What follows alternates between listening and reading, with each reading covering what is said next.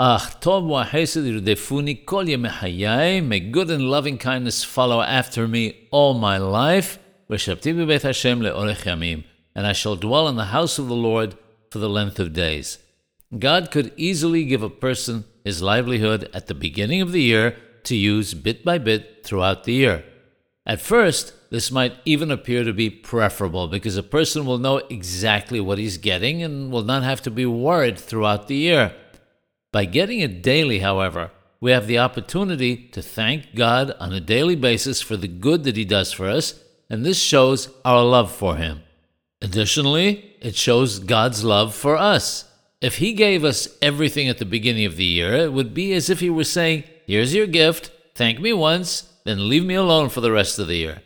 The fact that He gives it to us daily demonstrates that He gets pleasure in seeing us daily.